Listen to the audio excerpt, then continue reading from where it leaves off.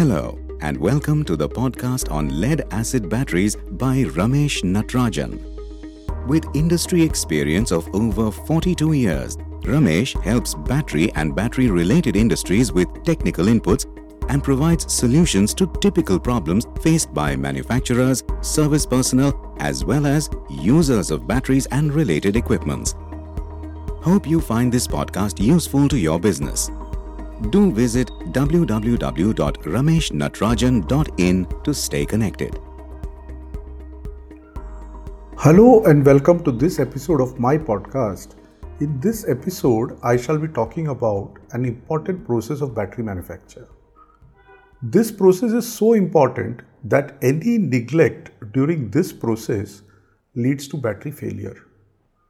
Even batteries assembled with excellent materials fail due to a mistake in this process. I am referring to the process of battery charging. Initial charging of batteries is a process to be carried out in the most scientific manner. Batteries have to be charged in a controlled manner with proper monitoring. Battery performance and life both are dependent to a great extent on this process. In fact, the best of batteries can get damaged if charging is not done properly. For the sake of ease of understanding, I shall split the activity of charging in 3 stages.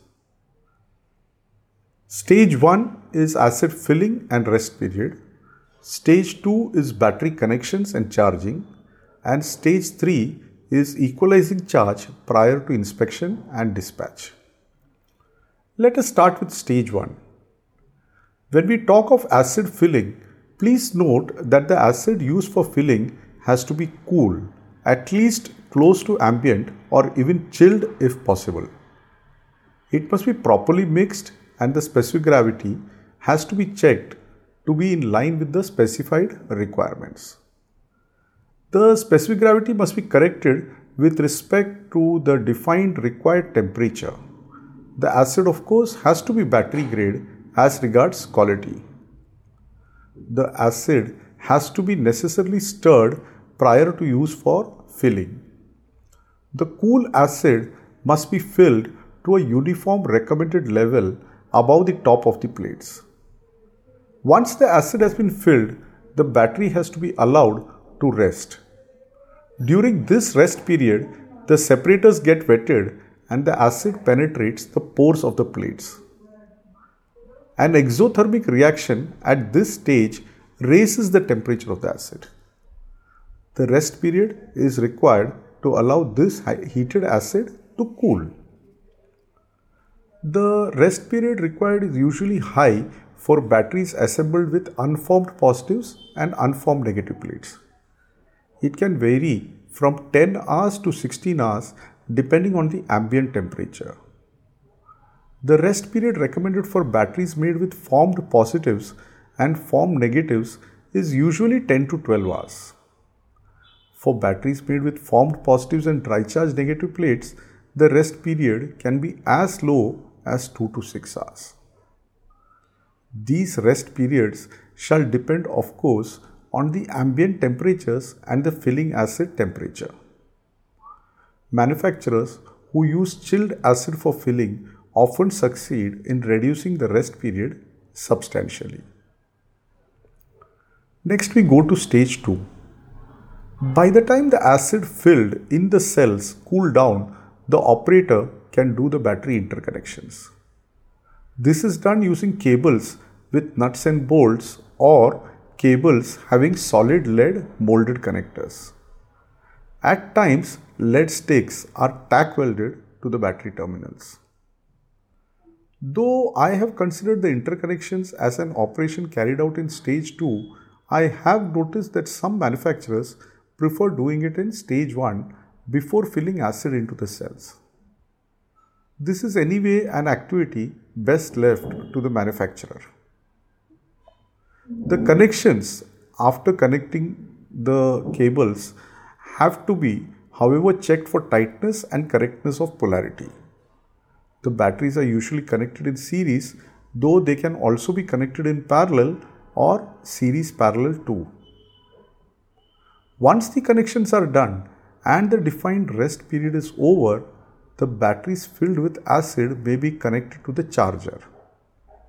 It is important at this stage to check the charger leads and match it with the battery terminals as regards correct polarity.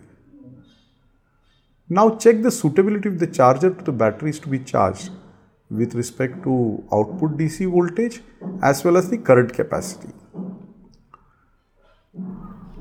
Please note, and it is important to note this, that the AH input must be based on the active materials and not the rated capacity alone.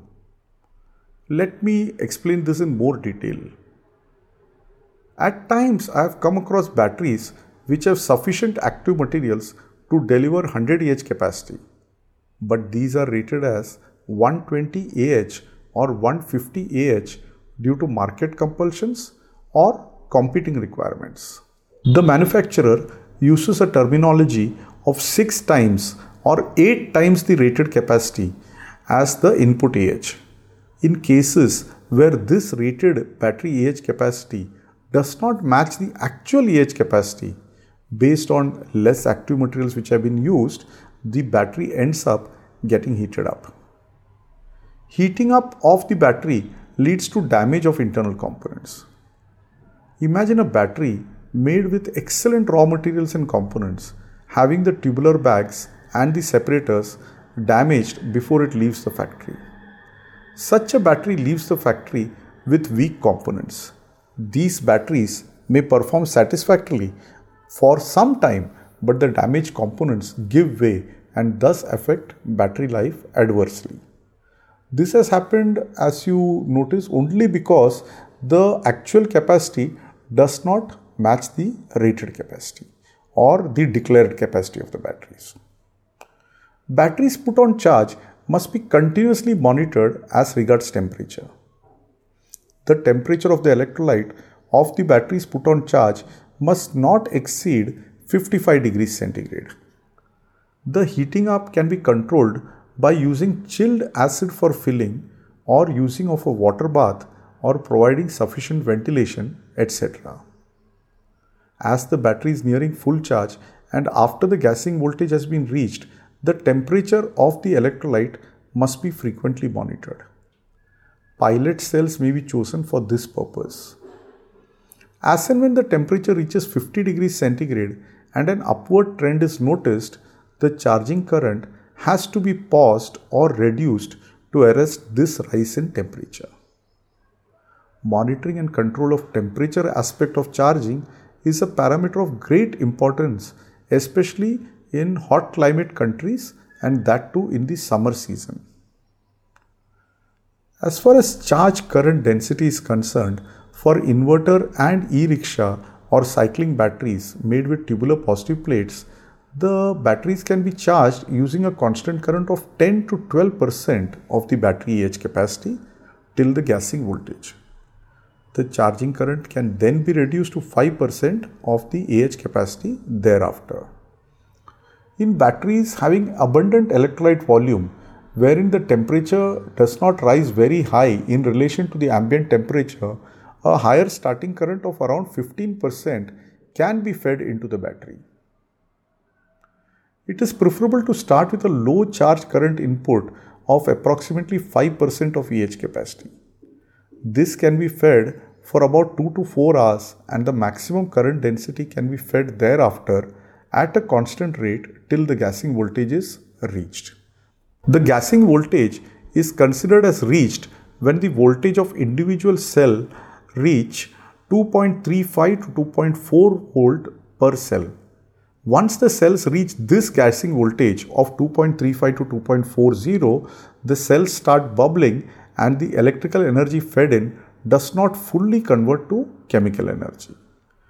A part of the electrical energy starts getting converted to heat energy, which, though not desirable, is unavoidable.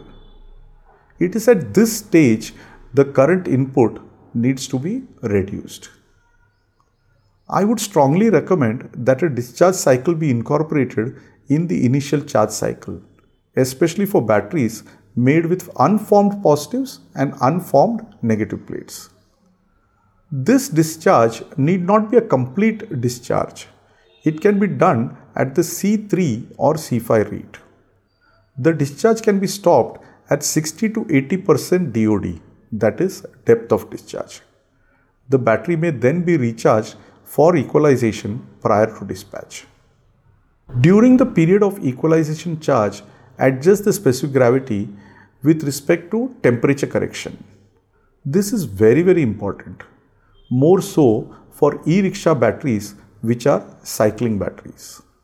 In the case of inverter batteries, wherein you may be needing a final specific gravity of 1.240 at 30 degrees centigrade, if measured gravity is 1.240 at a temperature measured as 46 degrees centigrade, then you need to adjust the specific gravity to 1.229. Similarly, if another cell shows 1.240 at a temperature of 39 degrees centigrade, then adjust the specific gravity to 1.234. You shall need a ready reference chart similar to the chart shown in my book, Batteries Demystified for Service Engineers. This book is available on Amazon. Please note that adequate care needs to be taken as regards acid specific gravity during the initial filling of cells too. In case you need to fill acid of 1.180 specific gravity at 30 degrees centigrade, but the available acid temperature is 37 degrees centigrade, then the measured specific gravity must be 1.175, which is equivalent to 1.180 at 30 degrees centigrade. That means 1.175 at 37 degrees is equal to 1.180 at 30 degrees. In case you need to fill acid of 1.210 specific gravity at 30 degrees centigrade, but the available acid temperature is 40 degrees centigrade, then the measured specific gravity must be 1.203, which is equivalent to 1.210 at 30 degrees centigrade. That is, 1.203 at 40 is equal to 1.210 at 30 degrees centigrade. On the other hand, in case you need to fill acid of 1.210 specific gravity at 30 degrees centigrade, but the available acid temperature is 12 degrees centigrade because you have chilled the acid, then the measured specific gravity must be 1.223, which is equivalent to 1.210 at 30 degrees centigrade.